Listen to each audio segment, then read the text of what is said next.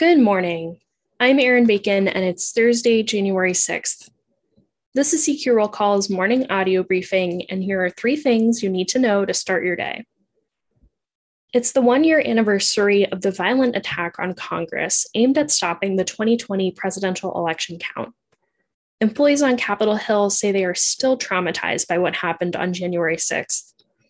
Lawmakers have planned events to commemorate the day, including a prayer vigil and a meeting to share their reflections. President Joe Biden and Vice President Kamala Harris will also speak at the Capitol today.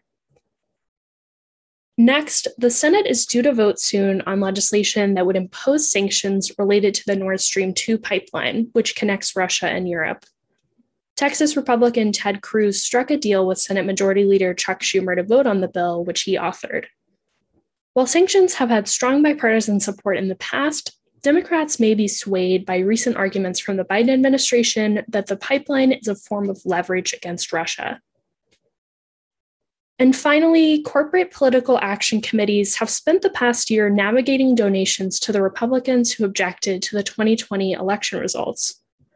Dozens of PACs turned off their support after January 6th, with most resuming within a few months. But a few groups plan to continue withholding donations, at least until after the midterms this November. Check CQ.com throughout the day for developing policy news. And for all of us in the CQ Roll Call newsroom, I'm Erin Bacon. Thanks for listening.